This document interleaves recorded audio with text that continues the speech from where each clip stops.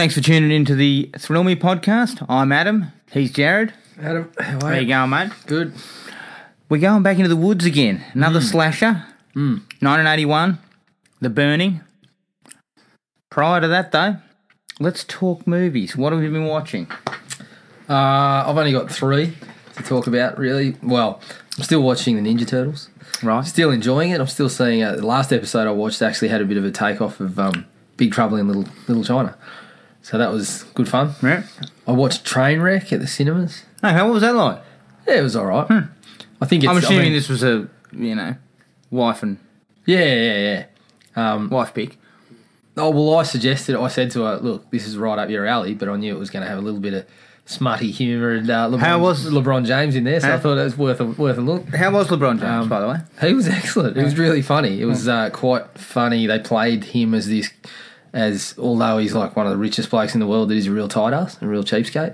So he's doing things like, come back to see his mate to get his parking validated, and then, going through the bill at the restaurant to say, you had this, so you're paying for that. You had 2 Cokes. So it's, he's quite funny. Also, John Cena is quite amusing. John Cena's pretty good as well. Amy Schumer, I haven't watched her show or anything, but I think she was very funny. She was very funny in it. The movie itself, was just a straight down the line. It was just a straight down the line rom-com setup. But, bit of smut. bit of, Nothing like a bit of smut. Yeah, it was funny. I don't think it's a great movie or anything. It's not going to change the genre, but it was very funny. So. Okay. And I saw Sharknado 1 and 2. Ah! Yeah. Finally got on board.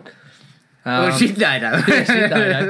You know what? I liked them both. Yeah? They were... It's absolute crap. The effects are cheap as chips, and they are constantly on the screen, and you cannot take them seriously, but obviously, the Asylum knows this, and it's just ridiculous, over the top, and it's fun. There's some of the cheesiest lines you'll ever see, some of the worst acting. There's one bloke there's a bloke in the first one who's an Australian, who is... Is he actually Australian? I think, I'm pretty sure he actually is Australian. I think he's off...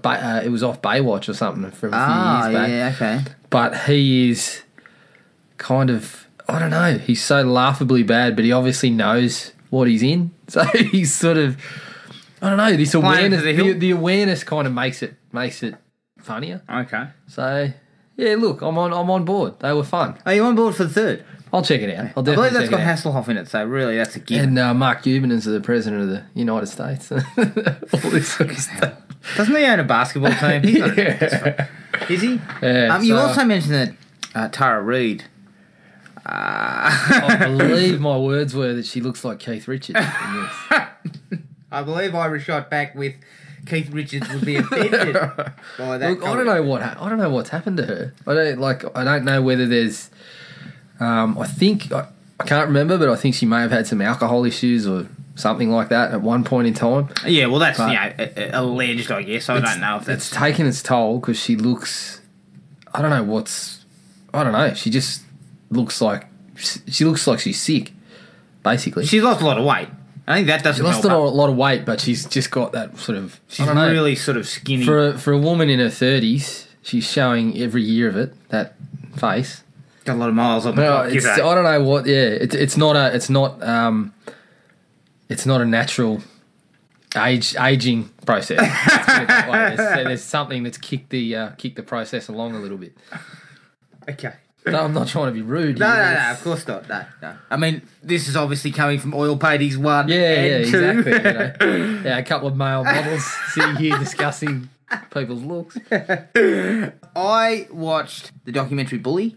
I kind of liked it. Yeah. I don't think it's on par with... some of the documentaries I've recently seen, like Going Clear and some of the Michael Moore documentaries. I think it's partially because there's no sensationalism. It's not very sensationalised, which is good because it's not a topic that needs to be sensationalised. Yeah, we know Michael Moore loves to heap a bit. Loves to show one side of the argument and ramp it up. But also Moore likes to do something kind of outrageous to get the movie sort of talking, I guess.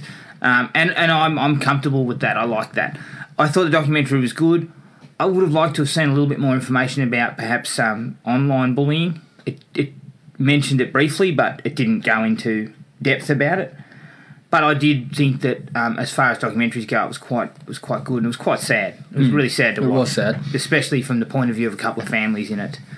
So that was sort of difficult to watch. I Still Know What You Did Last Summer.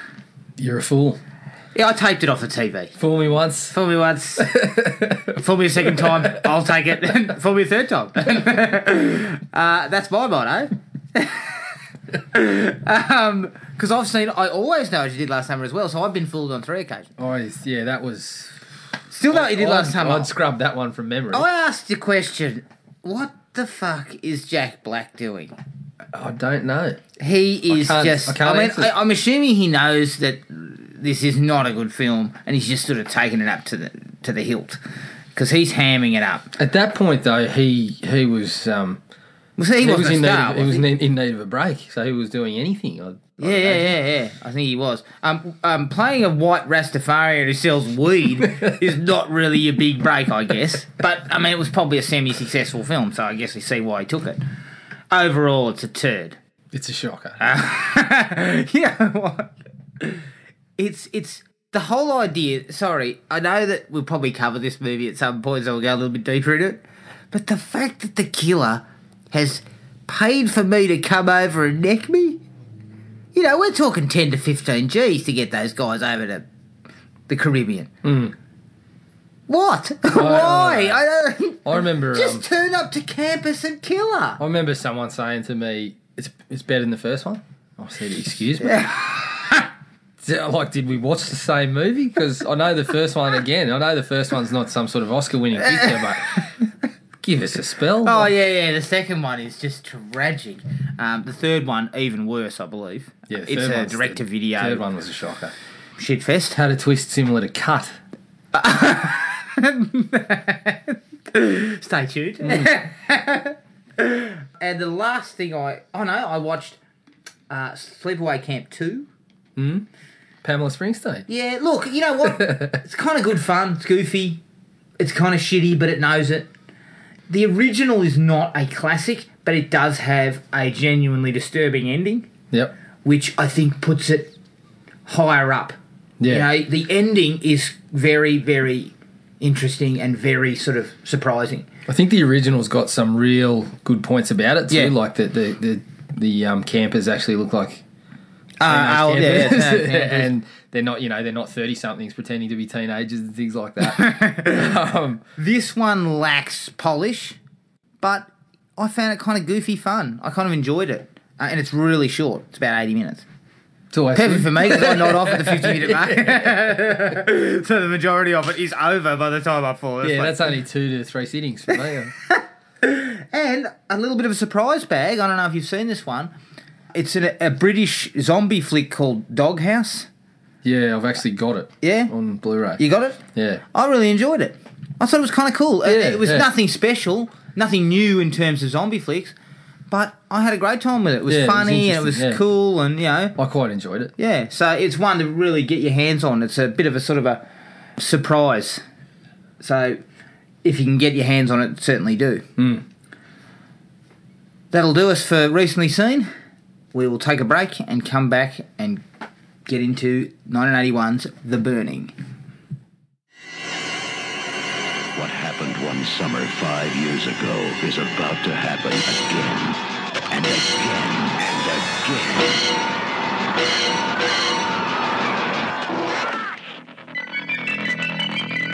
The Burning.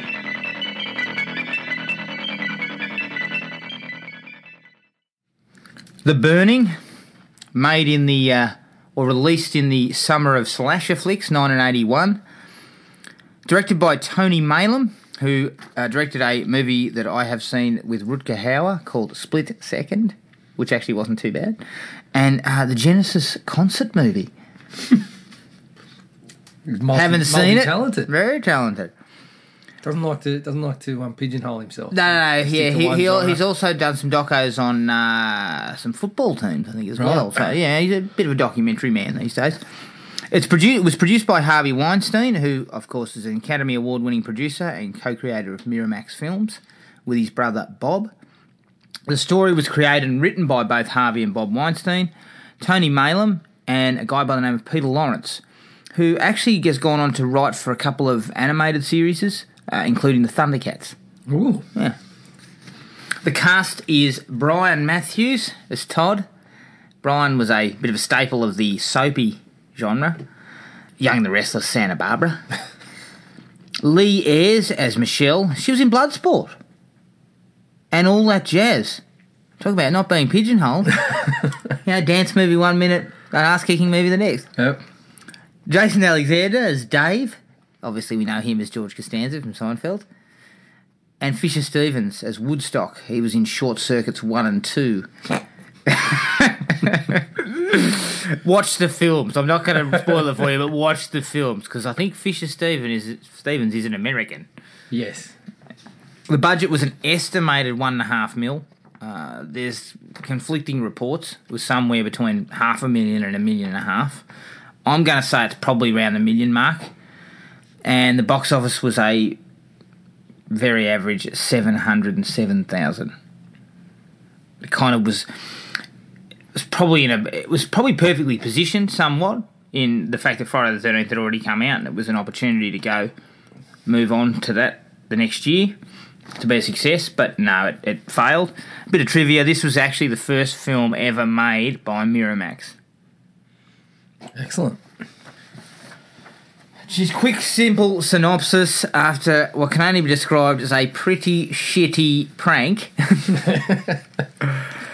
The camp caretaker of Camp Blackfoot, Cropsey, is set on fire.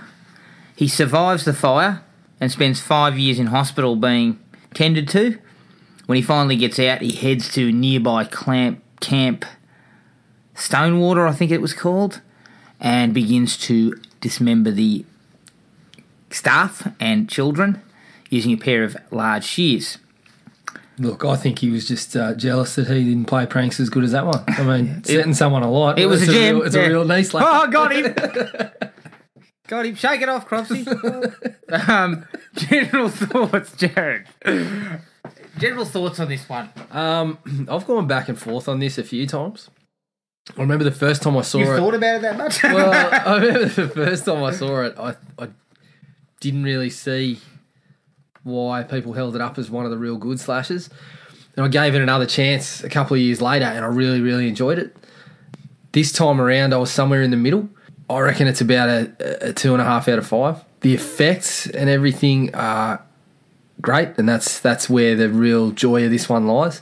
That it's the quintessential slasher. You know, it's got a really it's got an interesting take on the slasher, the character. Yeah. And the scenes of the actual the slashing and the special effects are excellent, really well done.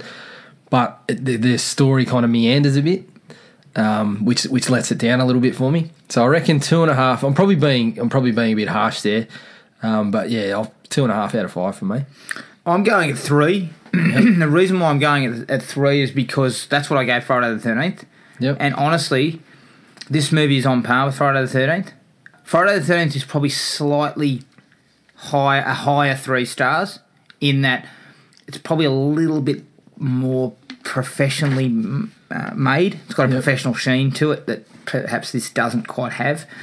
But if this movie was made in 1980 and released by Paramount Pictures, it would have made a shitload of money. It would have been Friday the 13th.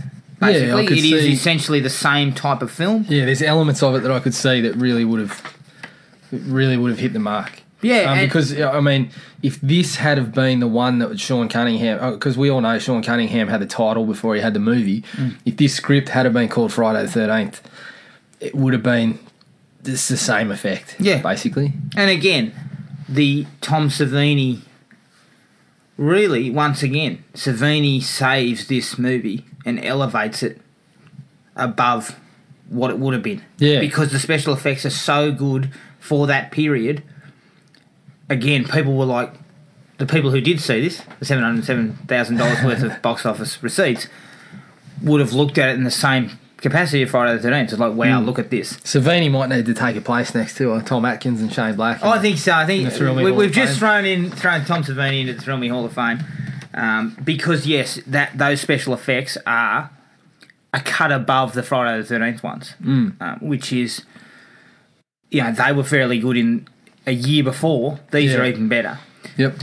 This also falls a little bit into the Friday the 13th category of, for every good thing, there's a countering bad thing. Yeah, there was a few bad points along the way. The things I like about this movie, the first thing that hits me when I watch this movie, the music. Yeah. I think the actual score is just awesome. The score's really good. really good. And it definitely adds to the creating that atmosphere along the way.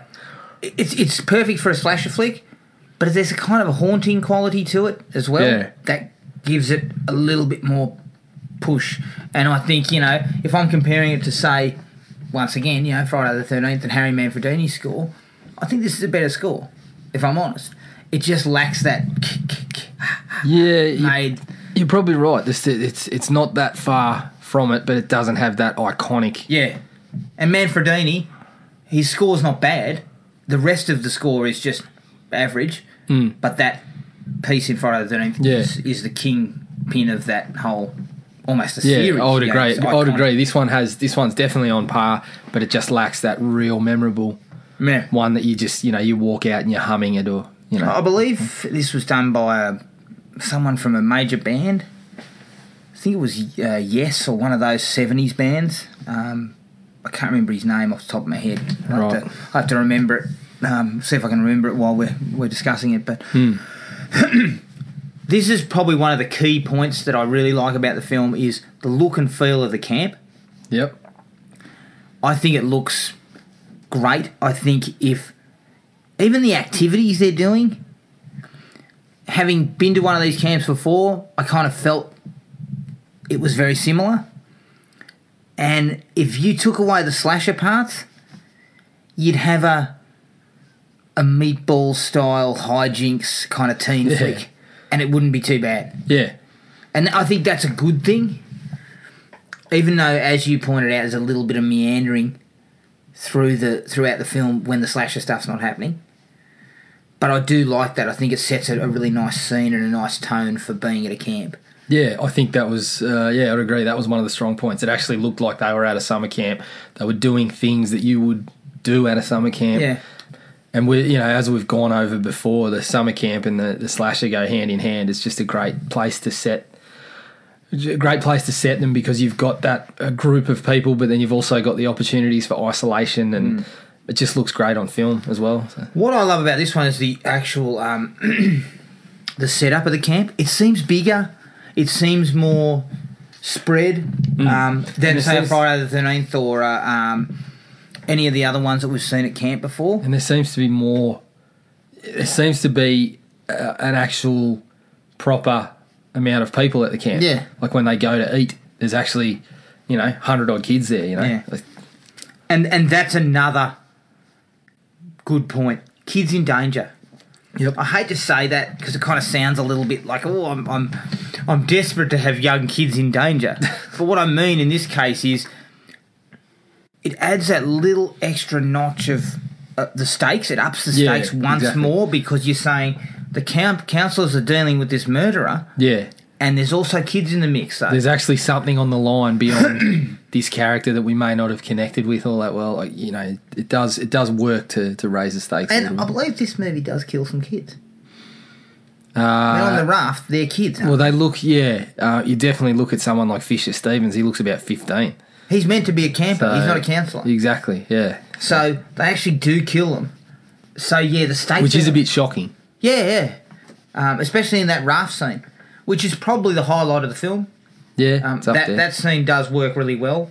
Although you can see it coming a mile off and it meanders to actually get to the boat. You really are sounding a little bit creepy there. No. Oh, gee, yeah, when the kids got killed, that's the highlight of the film. No, you know what I mean? Like, yeah. It puts an extra level of stakes there that a lot of these movies don't have. Yep.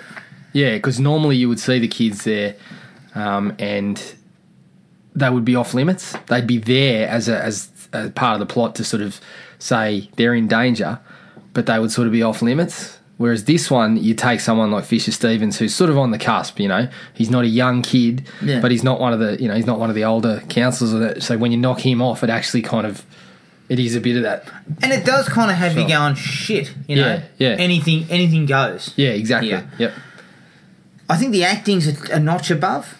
Yeah, it's good. Most of these, like the actors are pretty solid. Yeah. Across the board, I don't think there's any real shit actors. In terms of slasher films, it's one of the better ones. The young actors are actually of a really good quality. How old was Costanza, do we think? I think he was about 21 or 22. Right. But he was a bit of a standout. You can see why he had a career. Yeah. Some of the other ones were, your standard sort of what you're getting. Glazer, for example, was just your typical sort of meathead oaf kind of. Anybody who hasn't seen this movie, Glazer's kind of the camp bully. We'll get to him later, but yeah. But I mean, you're right. The whole group. But even Glazer job. does a decent job playing that prick. Like that is a stereotypical character, and it's not a difficult performance to get to. But you got to have someone who can get to it. Yeah, and he's just got one of those faces that just looks like you want to. I mean, you just see that bloke and you think, I might avoid him because he's going to be a prick. Yeah. It has it has a sleazy quality that probably fit into the time frame to the early 80s. It's probably, it's got more of those sleazy elements than a lot of slasher movies. Yeah, not enough to sort of go into, say, like video nasty territory. No, not quite. But enough of it to give it a real edge. Yeah. It's raw, it's got a bit of a raw sort of feel to it, and it has a sleazy quality, and I think that would have helped it. But again, I'm coming back to the fact that you put this in a year earlier, and you put it into a major studio that's going to release it big. This movie makes money. Yeah. Equally as well as any Friday the 13th. Yet Friday the 13th was far less sleazy than this. It feels a bit strange for me to give it a 2.5 out of 5 because I think it is a lot better than most of the slashers out there. I think it is actually a very, very good film in a lot of ways. Costanza with hair. Yeah.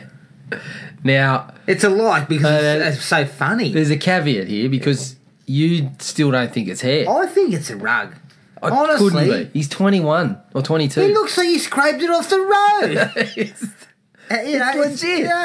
legit. That's questionable. No. Questionable. Well, look, if it is a rug... I mean, he does dive into the water. If it is a rug, it's another point for Tom Savini. Yeah. He managed it. When he jumped in the water, it stayed on. Yeah, I think... I believe it's a rug. It's not a rug. It is fair that it's... Okay, it's probably his hair. Maybe it's just hard to accept. Yeah. Because we know him as this balding moron from Seinfeld.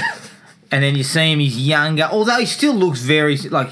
He's just aged. Like he looks exactly the same in the face. But he's kind of cool.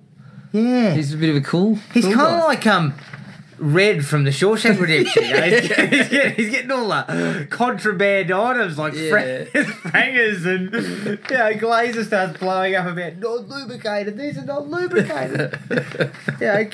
He's kind of like the guy you go to get things. And he's a bit of the class clown. Like, yeah. He's the one cracking gags, and when they're in the food hall and the bloke's talking about what they need to do, he's the one that's kind of standing up and cracking gags and things. Yeah. Special effects.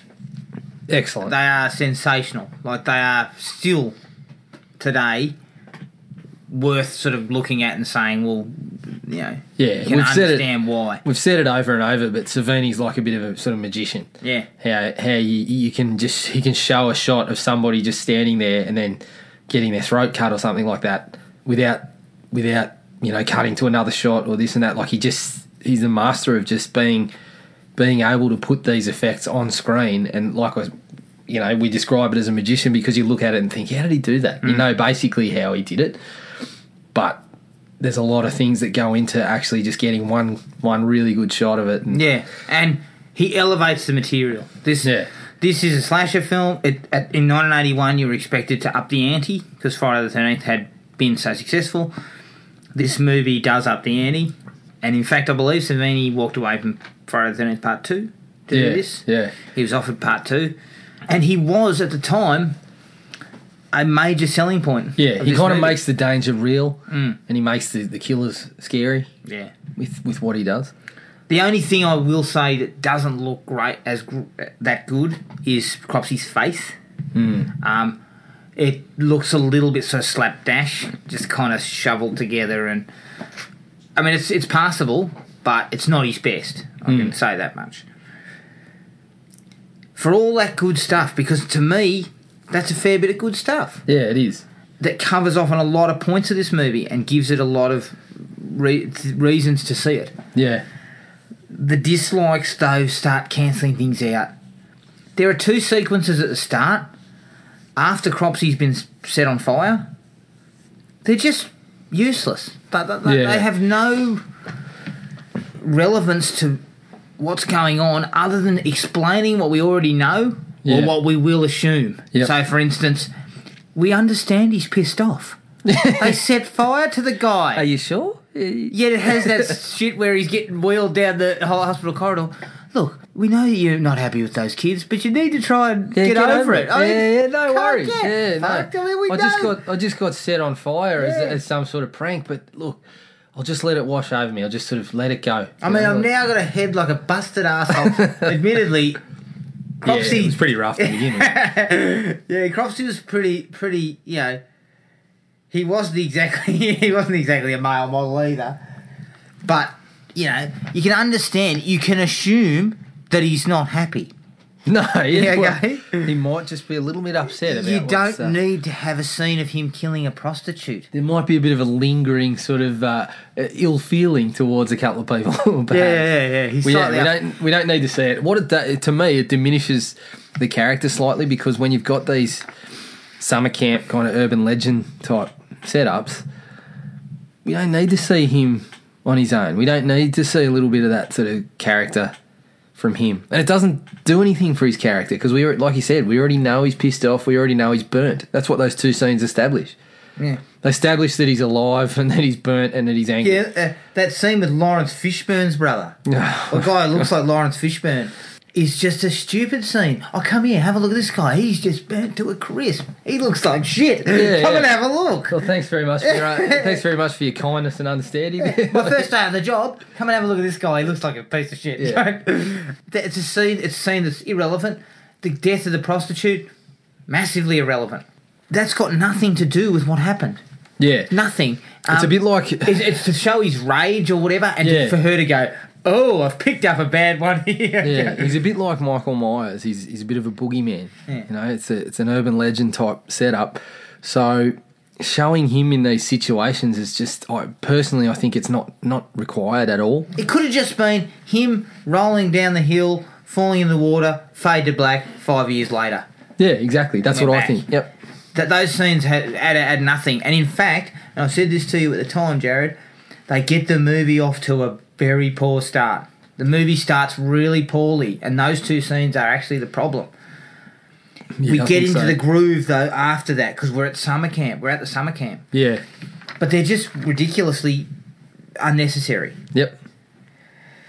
There's a fair amount of padding. I think this was one of your biggest problems. Yeah. I just felt there was some points where it just went sort of scene to scene of things people would do at a summer camp instead of actually developing a story. I still couldn't really tell you whose story it is supposed to be. Obviously, it's, the guy at the end that was part of the prank and then is now the lead counsellor. I've forgotten his name for whatever reason. Todd. Obviously, it's his story because he's the one that ends up at the end with Cropsy. But throughout, you spend all the time with the kids, so we don't really have a story. That's my biggest problem with the film is that. And we have some character development things that just sort of go nowhere. Yeah, they just sort of piss into the wind. I understand that it's a slasher, and people would say to me, "You sound ridiculous because you're looking for a slasher film with, depth." All I will say to them is go and watch Scream or go and watch, Halloween or whatever. They actually they follow someone. They have a story, So my biggest problem is that we don't even see Todd as much as we see the group of kids. Yeah. Which is fair enough because you need to get to know them and sort of develop an attachment to them so when they're in danger that it's effective, you know. And they try and do it with Todd and Michelle. Yeah. Give them a romance sort of that's there, but it sort of doesn't. There's not enough scenes of that. Yeah, it's very lean. And even then, I do actually like a lot of the scenes with the kids, like Costanza and that. They, like you were saying, they give good performances, and you do like these kids, and you do think, oh, that Glazer's a bit of a dick and all this sort of stuff. But it sort of takes away from what's our story. You take away those first two scenes that we talked about. That's maybe 7 or 8 minutes. That's 7 or 8 more minutes of footage of character development. Yeah, where you Todd develop and the Michelle story, exactly. and develop the story. Yep. That's where the movie goes wrong. Basically, Yeah, yep. That first couple of scenes. It's half an hour before I'm back in the groove again. Because I'm those first 10 minutes I feel like they've been wasted. Yeah. Just quietly, Todd's threatens quite a few kids in that. Yeah, he's a counsellor, yet he's a big fan of grabbing shirts and, you listen here, you little shit, and all this sort of stuff, like he's threatening. Yeah, it's very, he's an angry man. He is. The women are treated poorly.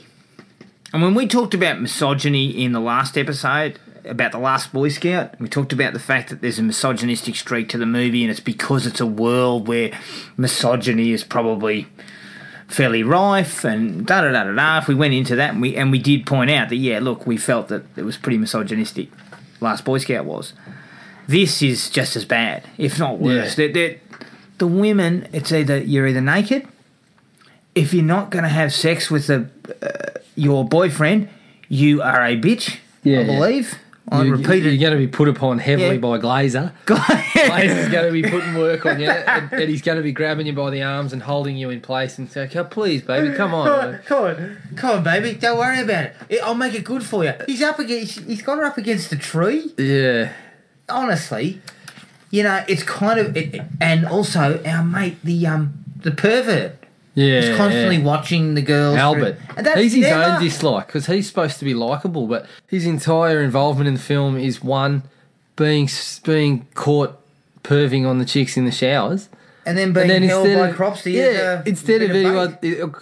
we know it's the early 80s because instead of anyone saying, listen, this bloke's perving on chicks in the shower, that's serious stuff, It's a bit of you almost feel like someone's going to giggle and say, a bit of a slap on the wrist. Oh, look, we'll take care of it. Yeah. Then next thing you know, he's sort of in the background. They're all saying, "Oh, don't worry about Glazer." Glazer threatens to beat the shit out of him for perving on chicks, which is the one time in the movie I've seen there going Glazer. Yeah.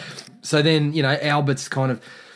There's a bit of a revenge thing on Glazer, a bit of a prank, and then there's Glazer's kind of sitting there. This bloke's a weirdo through the whole movie, and then the next kind of major involvement he has is chasing Glazer and his missus and spying on them having sex. So what was there was no scenes of them going, what the fuck are you doing looking in the shower? yeah, there's none of that. It. And he ends up being, you're supposed to be sympathetic to him. Yeah, and he's anything but. Because he's nothing more than just this one-dimensional guy who sits around going, and staring in the shower. All we're supposed to get from him, you're supposed to sympathise with him because he's not getting any, basically. Well, that's what I get. John for coming out of it? Well, that's what but the way he responds to not getting any is weird. he's a peeping Tom. My favourite bit is there where after he's watched the girl in the shower, they cut to him and Todd in the office, and Todd goes, "What are you trying? What are you trying to pull?" And we both said, "Hey, what do you think?" Myself, basically. The whole Albert character leaves me a bit sort of... I think it's Alfred. Albert. The whole Alfred character leaves me a bit kind of...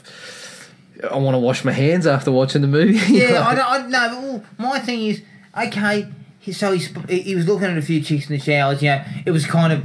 If that was played as some kind of hijinks or something, the young kids trying to see some nudity, maybe it's sort of it could be seen as a little less creepy. Yeah. But there's nothing that they don't even explain. What is your problem? Yeah, look, but the thing about that is, if it was, say, like a Meatballs quality, if it was like a younger kids trying to do that, that's when you sort of play it off. It's a prank. Yeah. Or that's what you would expect to get played off in a movie. It's a prank. This bloke's on the verge of adulthood, and he's peeping on showers and things. That's weird. That is weird. Speaking of peeping in the showers, that sort of shit was in Sleepaway Camp too. But the kids were younger. They were 12 or something. Yeah, yeah. 13. This bloke, this is one where you also watch. a panty raid and a jock strap. It was a jock strap raid. Excellent. But yeah, this is one where like this bloke is on the verge of adulthood. He's peeping in the showers. And you just kind of you're sitting there going, that's odd, that's creepy. And then as I said, you're supposed to sympathise with him, but then he goes peeping on people having sex, and then then he's getting chased by Cropsy, and he's supposed to be saved, and you think, I don't give a rat's ass. Put this guy out of his misery. He's a nothing character. Moving on. I also had to laugh at when he follows Glazer back to where him and Sally or whatever had slept together, and Cropsy's there and gives him the shears through the neck, and jams him up against the tree, and Alfred is watching and sees it all. The guy's about this far away from Cropsy. Yeah. I mean, I'm surprised Cropsy doesn't go, you're fucking next. Yeah. Yeah, it was that character particular left me a bit sort of squeamish about the whole movie. Speaking of squeamish, and this is a small part of the film, and again probably segues back into this misogyny part of it, but George Costanza turns to a girl in the dining area and says something about, he's kind of flirting. He says something about, do you want to go on a date? I'll bring something, and spermicide? And then goes like this. Yeah. Gives her a wink and it's like, look, here's what do you reckon? That's all right. I felt uncomfortable.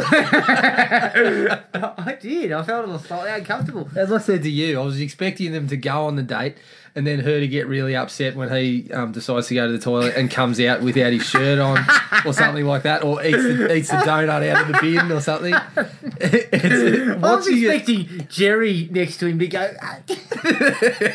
start riffing and having all these jokes at his expense. It's actually it's kind of funny to see like a self-assured, cocky Costanza with the hindsight of him being the embodiment of the frustrated, kind of pretty ordinary human being, but accepting of it. Really. What I love is, if it was a Seinfeld version of this character, he'd be the girls would be there, and he'd be looking at Fisher Stevens, going, "Do you think she likes me?" Yeah, I think it's it's another one of those classic things where you've got that hindsight, so when you go back and watch it, it seems wrong. It's kind of funny to watch. And just going back to Glazer. And the whole, the way the women are treated. We got Glazer saying to Albert or Alfred, "You're a piece of shit. You shouldn't be staring at chicks in the shower." And then, "Come on, baby, let's get this job done. I'll make it good for you." Come on. He's just as bad. Glazer's just upset because he's cutting in on his territory. Basically, Glazer probably wanted to peep through the same hole and then start making, lewd comments and suggestions to the women. It's just, it's an all-round masterclass in how not to treat women. Basically. Yeah, that's right. It's actually quite poor. Especially the fella that takes the girl out skinny dipping. Yeah. He is a real bastard. That was the worst. Now that you bring it up, that was actually the worst one of the whole thing, because that was bordering on an assault. There was parts of it where I thought, is he going to hit her? Yeah, it was this close to rape or assault. Yeah, because you fucking bitch, you come out here, you tease me and all this sort of shit. Basically, you tease me, so I should. And he grabs her. And then he grabs her. But the message you get from that scene again, like. He treats her like shit and tells her to piss off, and then she gets killed. So you're getting this kind of message in the movie that it's okay to treat women like shit, and they're just she's just going to be disposed of. Yeah, disposable. Like it's because he survives, doesn't he? Oh no, he gets it in the throat. He definitely survives. She gets killed, and then he sort of survives a bit longer. He gets it on the raft in the throat. So it's a bit of it's a shit message. Yeah. Day for night shots. This is a technical issue, but it's meant to be midnight. And It's midday. it basically is. The footage is so light that they're trying to sell you a night shoot. It's not even close. Doesn't look anything like it. No. So that's pretty poor. It's kind of a bit like they're not trying. Yeah.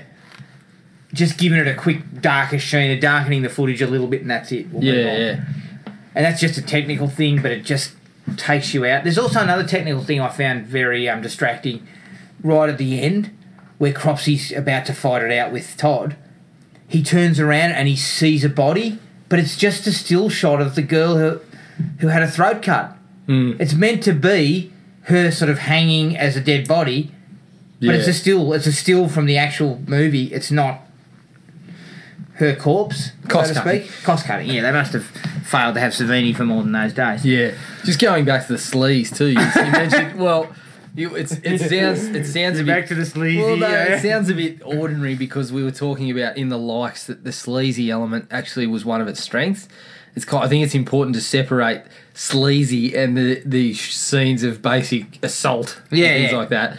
That's definitely a dislike, but the sleazy you're talking about is probably a little bit of the kind of the sexual aspect and the violence that is on screen. Yeah.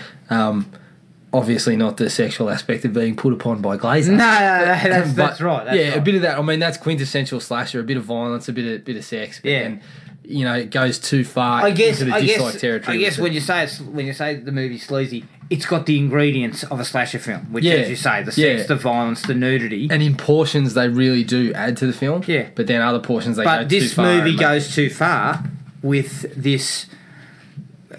I guess you'd fair to say would be a real piss poor way of looking at women. Yeah, normally if you got someone like a Glazer or we'll take Glazer for example because he's the one that's in there the longest. You wouldn't have a character like that in the movie that long.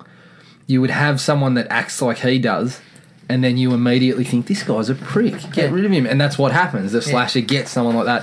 Glazer lasts for quite a while. But the other thing is too. They then give you a slight late twist on him. He actually seems to treat her decently after they have sex. He talks about, I'll go and get some matches. I'll make a fire and everything. We'll stay together. Character development. Slight twist. It's like, hang on, that's way too late, mate. Yeah, you've already done your dash. Yeah, there. the guy did his dash 20 minutes ago. I think that's about all we've got on the Bernie. Yep.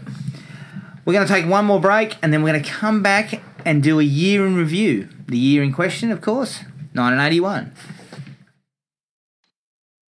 Right now, he's out there, watching, waiting. Don't look. He'll see you. Don't move. He'll hear you. You're dead! We thought as this movie was made in 1981, we thought we'd take the opportunity to sit down and discuss that year in action and horror cinema and do a bit of a year in review rundown. We thought we'd cover off on, box office numbers, what sort of films were out at the time, any sort of trends that were happening in those two genres. I think we'll kick things off with the kind of stuff that was out in the action scene. Now, just to give everyone a little bit of an understanding from the box office point of view, Raiders of the Lost Ark was the highest grossing movie of 1981 with a domestic gross of $212 million. Superman 2 was also up there with 108. The highest grossing horror film of that year was Halloween 2, 25 million. Friday the 13th Part 2 not too far behind it with 21. Yeah. Interesting. I guess I don't know what that is in today's dollars. I know that in today's money, Indiana Jones Raiders of the Lost Ark is quite high. Taking those dollars. Action films of 81. Raiders of the Lost Ark, of course. First time we saw Indiana Jones. Yep. A real sort of watershed moment, I think. Yeah. In in action cinema, bringing back the kind of action adventure type of thing that, you know, like the old serials of the 50s and 60s. Escape from New York. First time we saw Snake Plissken as well. Interesting one. Superman 2, of course. That was a winner. Bond was out. Roger Moore. Yeah. For Your Eyes Only. Cannonball Run. Oh, gem. Probably should have been the highest grossing film of the year. Early Jackie Chan, I believe. Burt Reynolds' mustache was doing plenty of acting. The original Inglourious Bastards was out in 1981. Right. I don't know a lot about it. Nothing about I don't it. believe it's... I don't think it's related. No. Is it? Now, this is where we start getting into a few more interesting pictures, and Jared's got a sort of a degree in... what was it called again? Bruceploitation, which will come across soon. I don't really have a degree in it. A little bit of a maybe diploma. dalliance with Bruceploitation. You got a 6-week course, probably. Yeah, probably. Escape to Victory. Sylvester Stallone, Michael Caine, Pele. Nighthawks. Another Sylvester Stallone thriller. Chuck Norris was invading our face with An Eye for an Eye as well. Now, this is where things get a little bit out there. Terence Hill and Bud Spencer gave us Who Finds a Friend Finds a Treasure. Right. Never saw that one. I never saw a lot of their films. I have seen one or two of Terence Hill and Bud Spencer. I think I saw the cover of one at the shops. What, recently? No, this was years ago. I saw the cover of one at the video shop and thought, this looks all right. So I picked it up, and then I couldn't figure out why the audio and the video never lined up, why they were dubbed. And obviously, you know, you get a bit older and realise it's two Italian blokes who don't have names like Terence Hill and Bud Spencer. Are you sure? Yeah. Fuck. I feel cheated. Yeah, well. I thought these were a couple of knockabout blokes who tried to punch the shit out of people. Yeah, well, that's what I thought. But then when you get there, it's two Italian fellas being dubbed in English and... God almighty. Yeah. Condor Man. Never a saw classic in my era. I watched Condor Man. It's a Disney flick. Is it? I believe. Had Michael... oh, shit, I can't remember his name now. Guy who does Phantom of the Opera. Singer. Michael... too cultured for us. Yeah. I've forgotten his name. Let's just say his name's Michael. Leave it there. One of the Michaels, I'm Michael sure. Phantom. Yeah. Okay. We also got a film from Charles Bronson called Death Hunt. I haven't seen that one. No one's seen it, but I'm just saying, look at the stable of action stars that were running around in 81. Norris, Bronson, Stallone. I actually did see an article the other day that had Death Wish and the people that debuted in it. Denzel Washington was a thug in there. That got, Jeff Goldblum, I believe. Jeff Goldblum and Christopher Guest was a doctor in it. Jesus. But yeah, Denzel shows up for 2 seconds and then gets blown away. I believe he threatens Bronson with a knife and Bronson just pulls out a gun and shoots him. So, classic Bronson. That'll get you a couple of Academy Awards. Okay, this is where we start getting into the real meat of the 80s. The ninja flick. Yeah. And the martial arts movie. Enter the Ninja was in there, starring Franco Nero. That's right.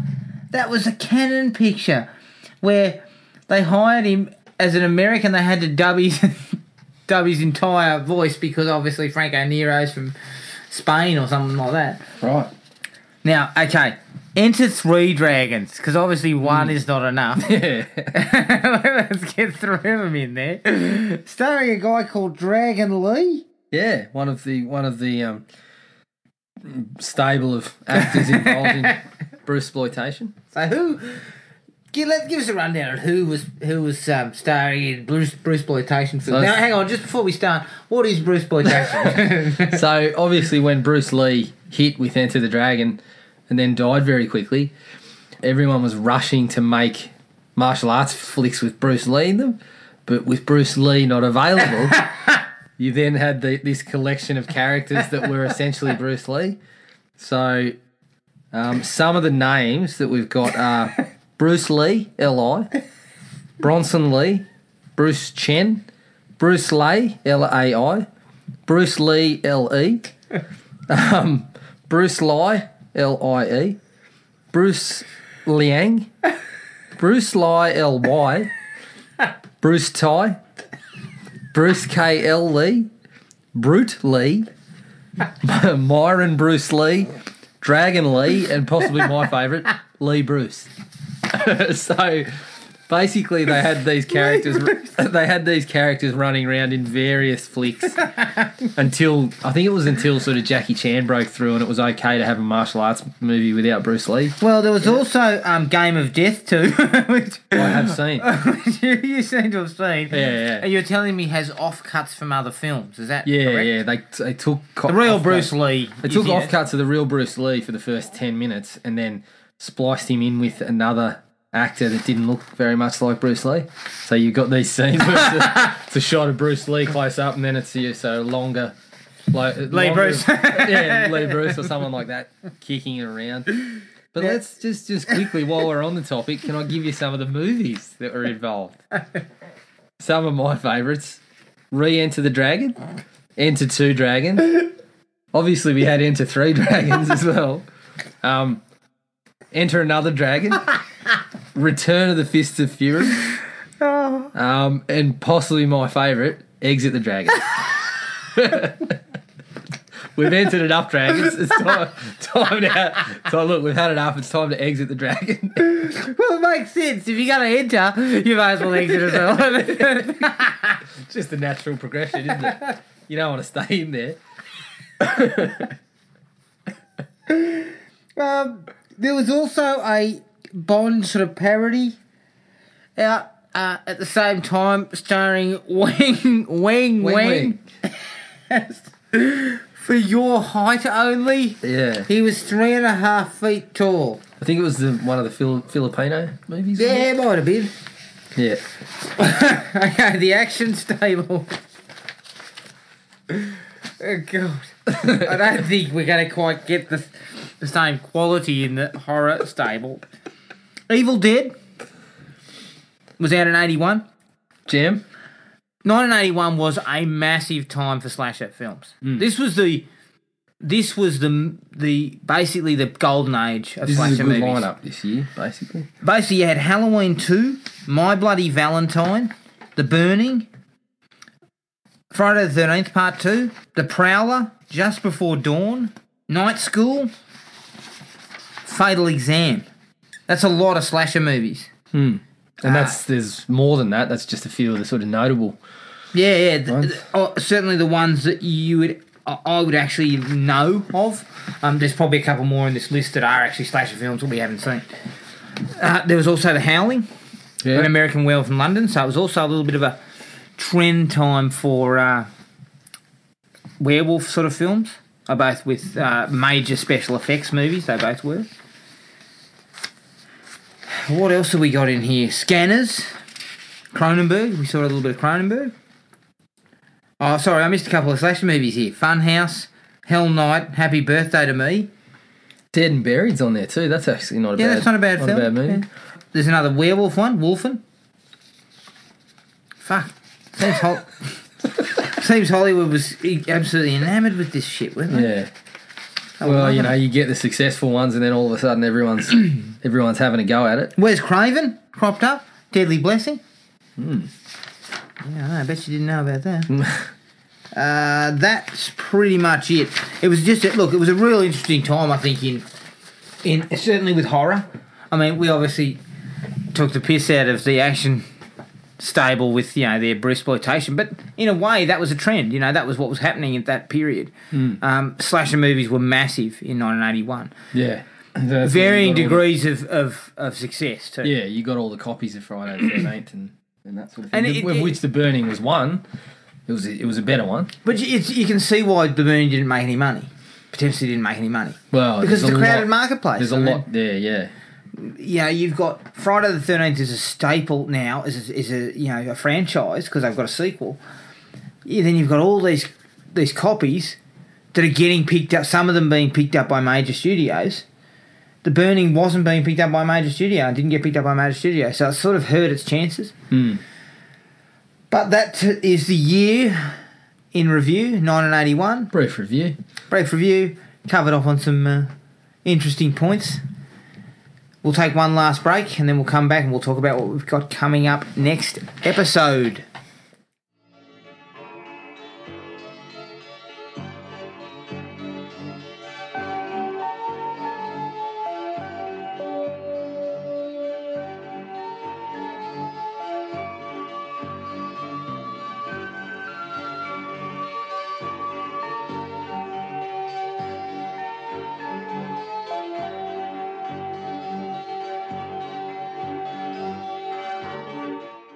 Next episode is actually going to be next episodes because as a group, myself, Jared and Gibbo, who will be back, we are going to cover off on the entire Die Hard franchise, and we're actually going to do it over a week. So we're going to have Die Hard week.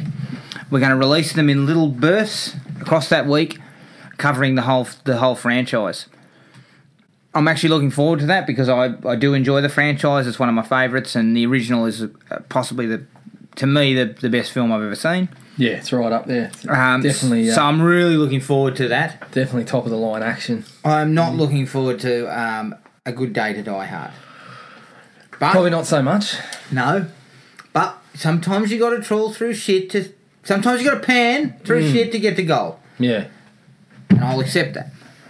In this instance, we're going to get the gold and then. We're going to start with gold, and then we're going to jump slowly just chip away at it until it's all just nothing but, petrified poo. We'd like to thank everyone who's downloaded our episodes and to keep on listening. If you want to get in contact with us with anything at all, ask us to do a movie or anything like that, send us an email at thrillme@iinet.net.au or contact us through our Facebook, which is Thrill Me Podcast Australia. Until then, take it easy and we'll catch everyone later. Cheers. Find the podcast at Podomatic or on iTunes. Don't forget to rate and review. Like us on Facebook at Thrill Me Podcast Australia or contact us at thrillme, all one word, all lowercase, at iinet.net.au.